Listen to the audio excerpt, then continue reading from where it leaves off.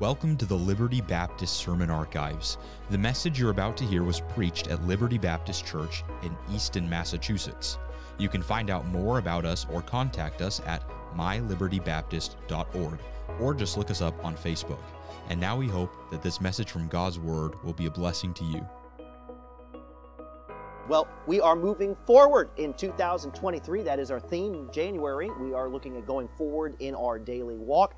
And so that is going to bring us to a familiar passage to many of you, and that is Hebrews chapter 12 this morning. So would you turn in your Bibles, please, to the book of Hebrews, chapter number 12, and we'll stand in a few moments for the reading of God's Word. Hebrews chapter number 12. As I mentioned to some of you, I do have a surgery tomorrow. I am going for outpatient surgery to Boston Medical Center just to get some of this excess skin removed, some of those dead skin cells that have been causing me some problems from my surgery. They've been getting infected several times over, and so the best course of action seems to be just to remove that completely. So that'll be happening on Monday, tomorrow at 1 o'clock, so I appreciate your prayers about that, but I'm looking forward to being back on Wednesday. But going along with all of that in the surgery, I'm actually, believe it or not, going through my second round now of physical therapy. I went back to physical therapy on Wednesday, and the reason was because I've had stress injuries in both of my legs that have caused it to be difficult to walk for a little bit, although not badly, but it was a difficulty. But more of the difficulty was in running, that I have run for several years, and then because of the fibula being taken out of my left leg, and then running, and then it didn't like me running, I guess, without a fibula. I don't know exactly, but I do know this. I had to go back to physical therapy, and I had to find out if I'm doing something wrong. Am I doing something that is preventing me from running the way that I want to run? And so after going through about 45 minutes of, push this, pull this, stand up, stand on one leg, stand on both legs, say your alphabet backwards. I felt like I'm doing all kinds of stuff at physical therapy. But going through all of that, finally, the therapist that I've had now for several sessions of physical therapy and lymphedema therapy, helping get some of the swelling out of my face, this woman said to me, all right, now I want you to get on the treadmill and I want you to run. Now, I haven't run at all for 6 months. This is the first time I've even been on a treadmill in 6 months. And so I did, and I ran at a very slow pace for about 3 minutes. And she said, all right, you can go ahead and stop. And she says, I can already identify a couple different problems with what you're doing now, which could cause problems. One is the fact that you're kind of running and you're kind of straight up and you need to be leaning forward a little bit, kind of leaning into the run a little bit. She goes, secondly, you're landing on your heels when you're running, and you need to be landing on the middle of your foot or on the ball of your foot, but you keep landing on your heels and you'll get shin splints. And I said, I know I've had shin splints. And she says, I know you have. That's why you're here. That's why I'm telling you, you need to stop landing on your heels. And so it's amazing to me, within 3 minutes, she told me of things that I am doing wrong with my form and was trying to help me correct those things that I've done wrong. Now, I say this here today not because I want to explain to you the details of me going through physical therapy because, well, you don't want to hear about it. I don't want to do it, but that's just kind of the way that it is. What I'm saying is I believe there's actually a spiritual connection between me having to understand the right way to run and for us in understanding the right way to run, not in a physical race, but in this spiritual race in which God has put us. And so when we think of the race that God has called us to run, we consider that there are some who just aren't able to move ahead in their daily walk. And I believe the reason for that is found right here in our text in Hebrews chapter 12. And I would ask you this morning. Maybe you would say, I just don't feel like I'm getting ahead in my spiritual life. I feel like I'm treading water. I feel like I'm supposed to be going forward, but I'm not. And I want to ask you a question. Don't answer it out loud, but answer it in your heart. Aren't you kind of tired of that? Aren't you tired of spinning your wheels spiritually? Don't you get tired of your walk producing desire to serve God, but not the actual service to God that He desires? And I believe if that's your heart this morning, there's hope for us in Hebrews chapter 12. Hope for us as we move forward in our Christian race. And a message that I've entitled this, What's Holding You Back?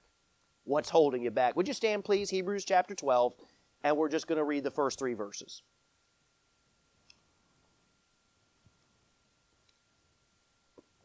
The word says this, Wherefore, seeing we also are compassed about with so great a cloud of witnesses, Let us lay aside every weight and the sin which doth so easily beset us.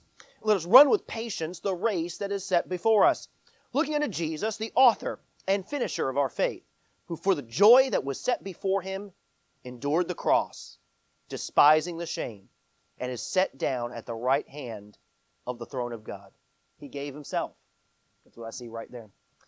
For consider him that endured such contradiction of sinners against himself, lest ye be wearied and faint in your own minds. Thank you for listening to the Word of God, and you may be seated. Lest ye be wearied and faint in your minds. I find it interesting that that phrase there is not that ye be wearied and faint in your bodies, but rather that you be faint. Let's try it again.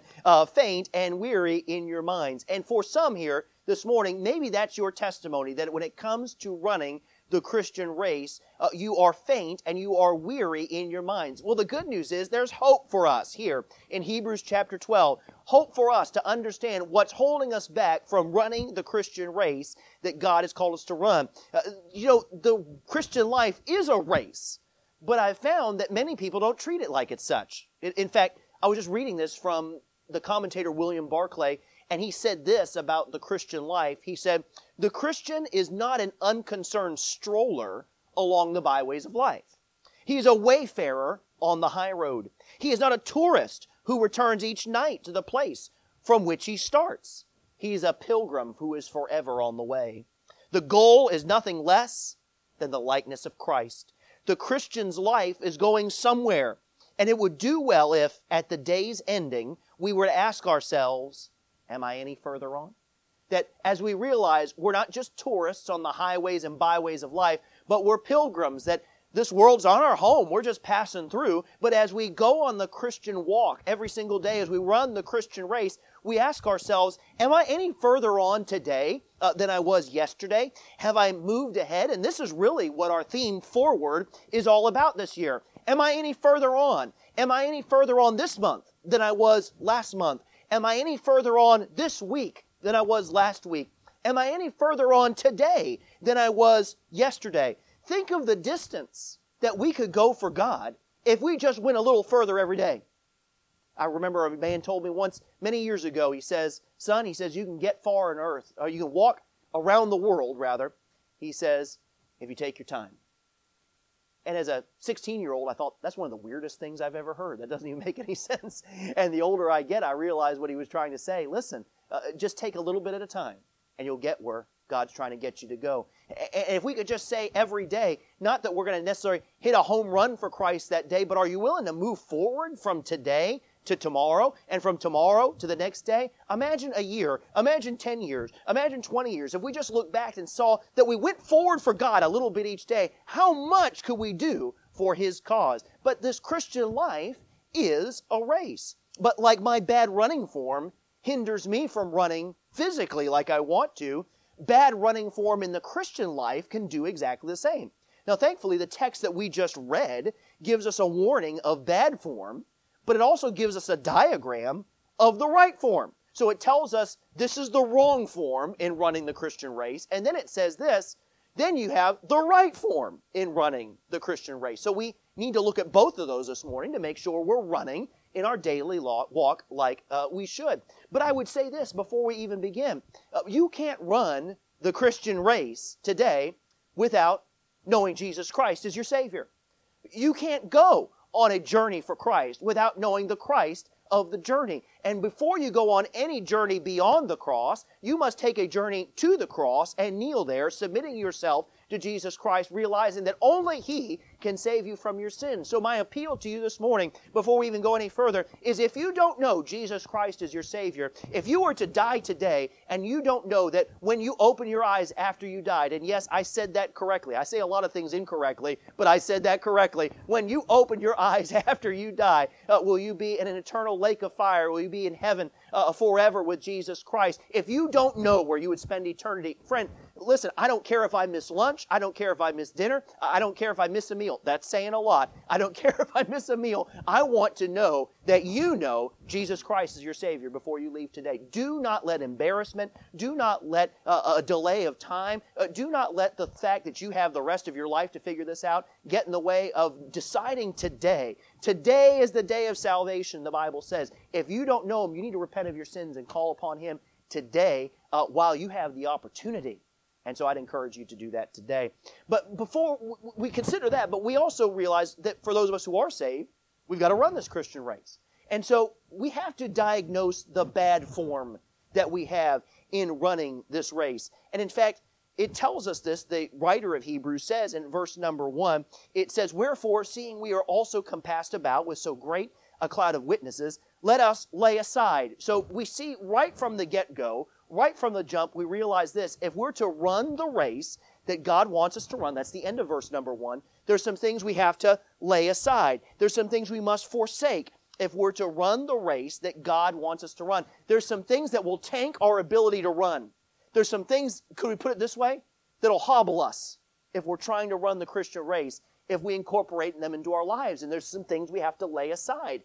And He gives us to them. He gives these to us here in our text. It says, "Let us lay aside every weight and the sin which doth so easily beset us." I actually want to start with the second in that list here, just briefly, that there's some sin that we have to lay aside. You say, "Well, Pastor, if I'm saved, then I don't have to deal with sin anymore." And the answer to that is, well, certainly we don't have to deal with the eternal repercussions of our sin because we have been forgiven of our sin. We are justified in the eyes of Jesus Christ. But you don't have to walk along on this earth to realize that after you get saved, your old flesh still wants to do wrong. And your old flesh is still trying to rise up and trying to do things that the Holy Spirit inside of you is telling you not to do. And so the writer of Hebrews, through the inspiration of the Holy Spirit, makes it so clear to us this morning that if we're to run the race that God wants us to run, we must lay aside sin. It's as Paul said in Romans chapter 6 twice over. He said, "Shall we continue in sin that grace may abound? God forbid." Don't keep doing it. Just stop. It's not helping you. It's only hindering you on the race. To sin literally means, the definition of sin literally means to miss the mark. We sin when we miss the benchmark of God's holiness as described to us in His holy word. We sin when we miss the benchmark of God's holiness as described to us in God's holy word. Hey, you can't run races your own way. You realize that this morning. You can't run races your own way. We have some in this assembly who, not myself, who have run not just races, but there's these kind of crazy races. They're called like Spartan races or mud runs or different things. And you know what? You don't just run, because that's easy enough, right? Anybody can do that apparently. But you have to go through mud pits and climb ladders. I've seen ones where you have to belly crawl and there's like electrical fences if you go a little bit too high and it shocks you and all that. I mean, it sounds like a great way to waste $50 to me. I don't know. I don't know. But there are people who have done it. And I can see the appeal somewhere. But imagine running one of these races and coming up to the next obstacle and saying this, I don't think so. And so you run around it and you go to the next obstacle and you say, mud on these brand new running shoes? I don't think so. And you run around that. And then you see this ladder that you have to go up. It's about 10 feet tall. You think, I'm afraid of heights. I guess I'm going to skip that too. And you get all the way to the end, but because you skipped all the obstacles, you're actually in first place. And you beat everyone else to the end of the course. And you celebrate, and you're expecting them to put the medal around your neck, and they just look at you and they say this, you're disqualified. Well, I was first. Well, you may have been first, but you didn't run the race the right way. No, you may have thought that you had come ahead, but you didn't run the race as prescribed in the rule book. Do you realize there are people here today who believe they're living in first place because they have a big bank account, because they have a nice job, because they're popular, because everyone seems to love them, because they have power and authority, and they feel like they're in first place. But what they will realize is this, that if you don't follow the rule book that God has, and I'm not talking about trying to live a good life to be saved. You can't live a good life enough to be saved. But I'm talking about in this race, this Christian race that God has called us to run. It's not those who have the biggest churches. It's not those who necessarily have the outward conformity that everyone thinks that they should have, but it's those who have run the race that God has called them to run. They've laid aside the sin. If God says it's sin, I'm laying it aside. Those are the ones who are running the race properly. You know, many Christians have made their own hybrid version of Christianity, using their own opinions and their own specific needs. Well, I see what the Bible says, but in my situation, boy, when you get yourself into a dangerous territory right there. You know what you're doing? You're picking up sin instead of laying it aside.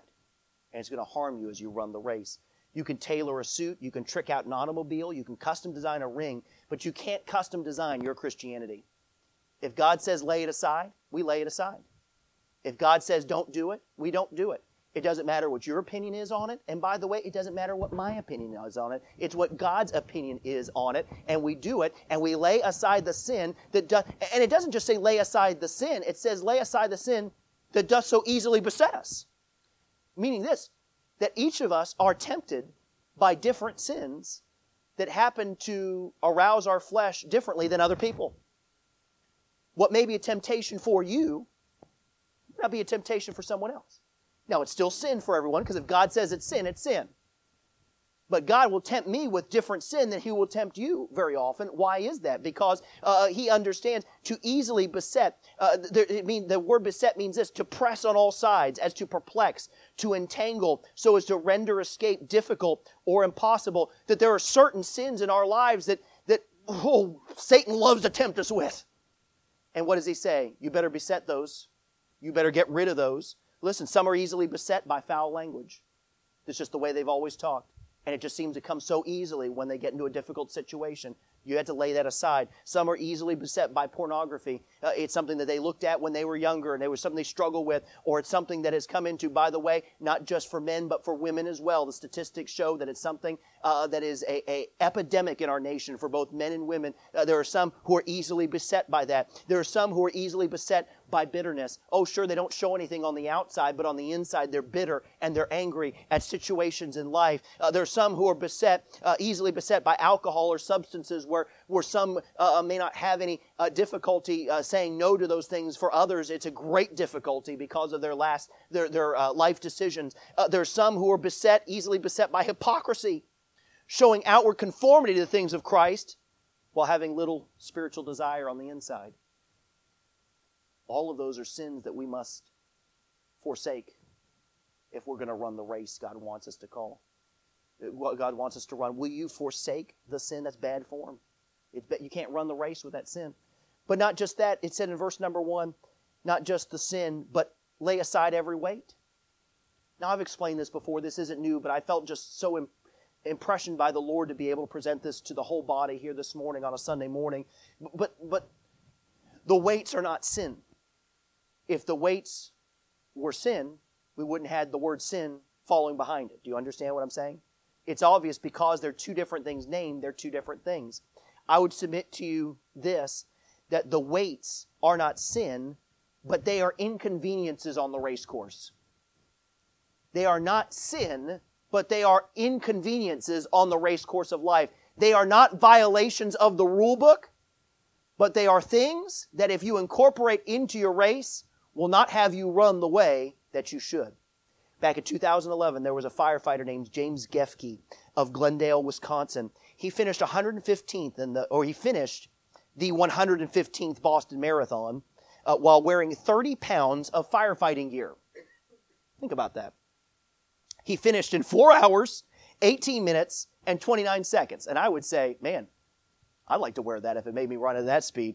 But he could actually run much faster. He did it it was only 2 minutes slower than the median marathon time for men that year. But he completed this extraordinary effort as a tribute to his colleague, John Harrington, who was killed in a crash while biking to his station house in May 2004. And he ran to raise money for the Wisconsin Burn Survivors Network. See, for James Gefke, he ran the race for a cause. He wasn't running to win. I would say James Gefke would probably say this, if he was running to win, he wouldn't have been carrying 30 pounds of firefighting equipment on his back. You know what he had? He had some weights. He was carrying some weights that would have slowed him down. And for us, if you're going to run the Christian race, and listen, this isn't popular when it comes to churches today. And so what I understand what I'm about to say, there are some that may not like what you hear, but I want to encourage you, don't listen to me. Listen to the Holy Spirit and the Word of God as He speaks to you this morning. But there are some things that are not inherently sinful, that the Word of God does not forbid us to do, but it's just not appropriate in certain situations for a Christian to do because it hinders our ability to run the race that God wants us to run. It hinders the ability for us to be able to share the gospel with other people. It hinders our ability to be able to minister to our family the way that we should. And they're not sinful. Pastor, show me in the Bible where it's wrong. I can't. But I would tell you this, in your situation, in your life, you would even know and you would even admit, you know what, this is kind of getting in the way between my relationship with the Lord and I'm not running the race the way God would want me to run. Maybe you need to check your gear this morning to see what's slowing you down. Maybe you need to strip down those things that don't belong in the Christian race, the things that are holding you back. They're not the sin, but they're the weights. And the list is different for everybody. The list is different for us all. Could I give you some examples? It could be the news. For some, the news is a weight. The news in general, just knowing what's going on. I'm not saying you shouldn't be informed about what's going on in the world. But in the 24-hour news cycle, some of us try to consume 23 of the 24 hours of it. That could be a weight. News in general. Politics specifically. I'm afraid there are more believers today who are more concerned about being a conservative than they are about being a Christian. And listen, I'm conservative because of what the Bible says. You say, Pastor, you're preaching on politics. No. I'm not preaching on politics. In fact, quite the opposite. What I'm saying is this. I get my stances in life not from a political party, but from the Word of God. Political parties shift. In fact, they're great at doing that. You know what doesn't shift? The Word of God. That's always been the same. And so maybe for you the weight is getting into politics and following that and so going, what's going on? Listen, I mean, 17 votes, 1,000 votes. I don't know how many times they voted for speaker. I was intrigued too. I don't know what they were doing. I don't know what was going on. They didn't know what was going on, from quite honestly. But you know, we can get so involved in these things, it can be a weight. And it may not be for some people. You might just read about it in the morning and you don't even think about it the rest of the day. For some, it's a weight. It could be a civics group or a club. It could be a Facebook group, or it could be Facebook in general. It could be a social media account, because social media can be a snare for many. Oh, Pastor, you're saying nobody should be on social media. I'm on social media. The church is on social media. That's not what I'm saying. But for some people who are glued to social media, it's a weight. Or you're getting into things on social media that you know you're not supposed to. It's a vehicle maybe for you to look at things or to consume things you know you're not. It's a weight. Well, you can't say I can't have it. Well, maybe you just don't need to have it. Maybe it's just inconvenient on your race that God's called you to run. Could be hobbies that have turned into obsessions. It could be money. Oh, Pastor, there's nothing wrong with money. Well, inherently, money's not sinful. The Bible doesn't say that money is the root of all evil. I hear that quoted. The Bible says the money is the root of all evil. Well, no, it's not. The Bible says the love of money is the root of all evil. What is it saying? When it becomes a weight instead of a tool. When it becomes a weight instead of a tool, then we've missed the mark. What's happened? We're running with bad form. We've got sin. Well, Pastor, I don't like you talking about sin. I don't like you talking about the weights. Well, listen, you're not going to do better until you realize where you're going wrong. I've been running for 5 years. I don't want some woman that I barely know to tell me I'm not running right. I'm running fine. That's why I've had shin splints twice and plantar fasciitis, and why I'm seeing the physical therapist for the second time in a year and a half. I'm doing fine. You say, Pastor, you're not getting it. You know how many Christians I've met? Pastor, I'm doing fine. Well, here's what the Word says. I'm doing fine. But you asked me for help, and I'm just telling you what the Word of God. Well, I wanted help, but that's not what I want to do, and I'm doing fine. You're not moving ahead in your daily walk. You're going behind. Don't say that you're a follower of Christ and then turn around and deny every single thing that He says to do just because it's inconvenient to the race you want to run. I would ask you this. In that condition, who's God? Because if God says this and you say, I want to do something else, well, who's the highest authority? And listen, this steps on my toes too this morning, so don't think I'm getting on to you because every finger I got pointed at you, I've got 3 pointed back at me. But let's just be real. If we want revival, if we want to get right with God, we got to get real with ourselves. And we got to realize there's some things in the race that we don't want to discuss. There's some things we don't even want the Holy Spirit to talk to us about. They're closed doors that aren't for Him to talk about. Listen, I'm already going to church. I'm already doing better than I used to. How much more do I have to give up? How many more things do I have to do? I'm tired of the whole mess. Look, I'll be a Christian, sure. But I mean, there has to be a time where how much more does He want me to give up? Well, He wants us to forsake all and follow Him. And by forsaking all, we gain all. He who saves his life shall lose it. Lose his life for my sake shall save it. But here's the problem. Simply knowing you're running incorrectly doesn't really help you, does it? It's important. It's important. But it's not everything. Because if someone just tells you, you're doing wrong, you're doing wrong, you're doing wrong, you walk out and say, I'm doing wrong, but you don't know how to do right. Can I be honest with you? Sometimes maybe going to a Baptist church can feel like that, at least in the general Baptist circles. I'm doing wrong. Oh, okay, well, I guess I'm just doing wrong. And you walk out of here and you think, I'm already doing wrong anyway, so I might as well just keep doing wrong. But running the race properly means you correct the bad form, but then you replace it with good form. I'm hoping after the first session where I was just told how bad of a wicked, rotten sinner runner I am, that she'll explain to me how to do it right. So see, it's not like I saw her on Wednesday and I ran Friday. I know I can't run until I do it the right way. Okay, I did something wrong, but then I could replace it with something else that's wrong. So we see there's a wrong way to run, but there also has to be a way to run with the right form. So physically, for me, it means having someone who knows what they're doing, correcting the flaws, and replacing them with correct behaviors. I need to see someone who knows how to run and have them teach me how to run. I'm not very good at golf. I want to play golf this year. I really do. Brother Sam's begging me to play golf this year. Not lately, I don't know, but we'll see. We'll see how the year goes. But I'm self-taught, which means I can't just unlearn all the things I've been doing wrong. Then I got to learn how to do it right. Because just because I switch to something else, I could switch to something else that's just as wrong. Instead of slicing 30 yards one direction, I could hook 40 yards the other. And so I've got to replace it with something that's right. So in the Christian life, it's not just, hey, Pastor, this pastor, he's always down on us. He just tells us all the stuff that's wrong, and he says, God bless you, and leave, and don't forget your tithe on the way out. I mean, what's all that about? What's all that about? This guy doesn't even get it. Look, you realize I'm in the same boat as everyone in this room? We're all there. But it's not just about what we're doing wrong. It's about what to do right. I just wonder, as a Christian, who could point out to us the wrong ways in our life, and who could show us an example of the perfect form of living? If only there was someone who could show us what's wrong in our life and show us the perfect form. I wish there is. And it's in our text. Go to verse 2. Looking unto pastor.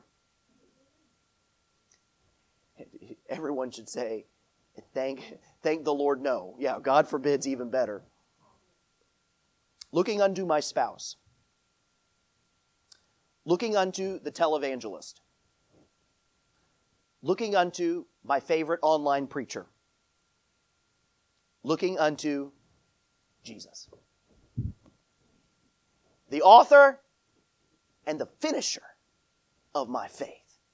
The author and the finisher. That means He's the creator and the completer of our faith. He's the example of faith, and He's the executor of faith. He is the one that we are to look to. If we're to run the race that God wants us to run, we are to look to Jesus as the author and the finishers of our faith. And if you aren't sure why, here are His credentials. Who for the joy that was set before Him, He was joyful to go to the cross. Not joyful for the pain, not joyful for the suffering, joyful that you and I could be reconciled with the Father once again. And so because of that, even though He sweat great drops of blood there in the garden, there was still a joy deep down within His soul, knowing that when His mission was completed, once He died and was buried and rose again and applied His blood at the mercy seat at heaven and sat down at the right hand of God the Father, that you and I had the ability to be reconciled with Him. That's His credentials, and we look unto Him as the one who's the author and finisher of our faith. How do I run right? Look to Jesus, and you'll know how to run right. Look to Him. He endured the cross, despising the shame. That phrase there, despising the shame, means He had no regard for the fact that the process of His death was humiliating and degrading. Despise the shame. He says this, I care not for the shame. It doesn't even move me. I'm afraid for us as believers, a lot of times the shame that comes with publicly being called a Christian keeps our Bibles closed. It keeps the tracts in the pocket or in the purse. It keeps us from claiming the name of Christ. It keeps us from telling someone to please stop saying the name of my God in the way that you're saying it. And I'm not saying to be haughty, and I'm not saying to be unkind, because we need to be careful about that. But sometimes we're so concerned about what other people think that we forget, here's Jesus Christ. He despised the shame. He literally cared not for the shame. It didn't move Him. He was going to that cross. He's set down at the right hand of the throne of God. For consider Him that endured such contradiction of sinners against Himself, that the Creator was put to death by His creation. What a contradiction of sinners. And yet He did it gladly. What's the right form? Well, consider Him. Consider Him in your daily walk. There's a saying in the 90s. It was so trite, and to be honest with you, it was said so often, it lost any and all meaning. But what would Jesus do? You remember that? It was on bracelets and clothing and all kinds of things. It was on Pogs, if you remember those were from the 90s. Anyone? No? Nobody. Okay, good. But it was on all these things from the 90s. It was very popular. What would Jesus do? And it became so... Listen, when pop culture takes over something like that, you know probably not going in a great direction. But I will say this, the thought is true. Consider Him. What would Jesus do? You know what that is? Consider Him. How often do you consider Him during your day? Someone said something to me I didn't like. But what would Jesus do? I was angry at somebody for what they did to me. What would Jesus do? How often do we truly consider Him? What would being like Jesus look like? You know what's wonderful about that? Brother Rick just read that for us a few minutes ago. Philippians chapter 2. Who, though He's in the form of God, thought it not robbery to be equal with God. Made Himself of no reputation, and took upon Him the form of a servant. And being obedient unto death, went to the death of the cross. I love when the Bible gives us an assignment. It tells us how to complete the assignment. Consider Him. Well, how? Well, here's what He is like. It's the right form. It's the way to run. Listen. If you're thinking like I am, if you're thinking like I am, first of all, you're thinking you're hungry. But secondly, if you're thinking like I am, you're thinking this. Who can do this? Like, who could even do this? You pastor, you could do it? I don't feel like I can. Not like I should. Who can do this? But again, when the Bible gives us an assignment, it always gives us the ability and the guidance to complete that assignment. And it's actually at the beginning of chapter 12. Look at chapter 12, verse 1. Wherefore, seeing we are compassed about with so great a cloud of witnesses. Now stop right there. I skipped that before on purpose. Here's a little help when you're doing your Bible reading and you're trying to study. When you see a wherefore or a therefore in the Bible, you want to check what's before to see what it's there for or wherefore. So that wherefore means there's a conversation that's just happened. Wherefore, here's what I want you to glean from that conversation. And so we just kind of jumped into the middle of a greater conversation. Chapter 12 starts, wherefore? Okay, so there was something that was discussed in chapter 11 that would help me to be able to fulfill that which is talked about in chapter number 12. What could it possibly be? Well, will you remember that in Hebrews chapter number 11, we find that there's a great listing of Old Testament saints who had faith in God. Wherefore, seeing as we have compassed about with such a great cloud of witnesses. Well, what are those witnesses? Who are those witnesses? Well, there was Abel, who had a faithful sacrifice. There was Enoch, who walked with God and was translated. There was Noah, who built an ark. There was Abraham, who followed as God led. There was Sarah, who came to believe that which was impossible. There was Isaac, who saw the future. And there was Jacob, who knew that God would fulfill his promises. There was Joseph, whose bones were rested in Canaan. There was Amram and Jochebed, who put Moses in a vessel to save his life when babies were being murdered by Pharaoh. There was Moses himself, who forsook Egypt for the Israelites. There was Joshua, whose faith brought down the walls of Jericho. Rahab, who cast her lot with the Israelites. There was Gideon, who waxed mighty in war. And Barak, who subdued kingdoms. And Samson, who from weakness was made strong. And Jephthah, who defeated armies. And David, who obtained promises. And each and every one of those are witnesses of God. Imagine this, seated in a courtroom. Not just witnesses as in they were just on the sidelines, just watching us run the race. I think sometimes that's the way that it's preached. They're witnesses. They're just cheering us on. They're in the crowd. They're at the finish line, just up in heaven going, woo! Go ahead. You can do it. We're proud of you. No, David's not up there in heaven just watching us saying, keep going. Turn that TV off. Turn that TV off. David's not doing that. I promise you. But here's what I believe. There's a great cloud of witnesses who were saying, we couldn't do it either. We had no way to run the life that God wanted us to run. We were weak. We were feeble. Abraham, David, Jacob. These are people who had no business being in the Faith Hall of Fame. But yet, they believed God. And it was counted for them for righteousness. And they stand as witnesses, not in judgment of us, but in a courtroom saying, if we could do it, you could do it. To me, that's a whole lot better than Abraham saying, go read your Bible, go read your Bible. It's them literally being witnesses in heaven saying, God helped us, and He'll help you. Pastor, we can't do it today.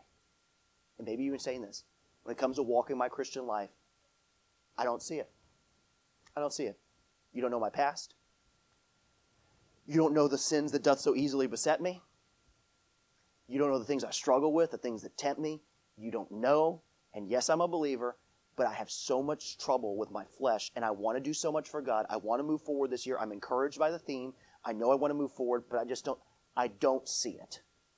I don't know how it can happen. Can I leave you with Hebrews chapter 11, verse 1? But faith is the substance of things hoped for, and the evidence of things not seen. Don't see it? That's good. That's the first step of faith. God, I can't run this Christian race. But neither could David. Neither could Abraham. Neither could Jacob. Neither could Amram and Jochebed or Rahab or Joshua or Barak or Samson. But yet by faith they stand as witnesses saying, we could do it with God's help, and you can too. Are you willing to forsake the weights and the sin and follow the perfect running form of our Lord and Savior, Jesus Christ? Thank you for listening to this sermon from the pulpit of Liberty Baptist Church. If this message was a blessing to you, or if there's any way we can serve you, please let us know by contacting us at info@mylibertybaptist.org, or you can visit us this Sunday at 800 Washington Street in Easton, Massachusetts. May the Lord bless you as you grow in His Word.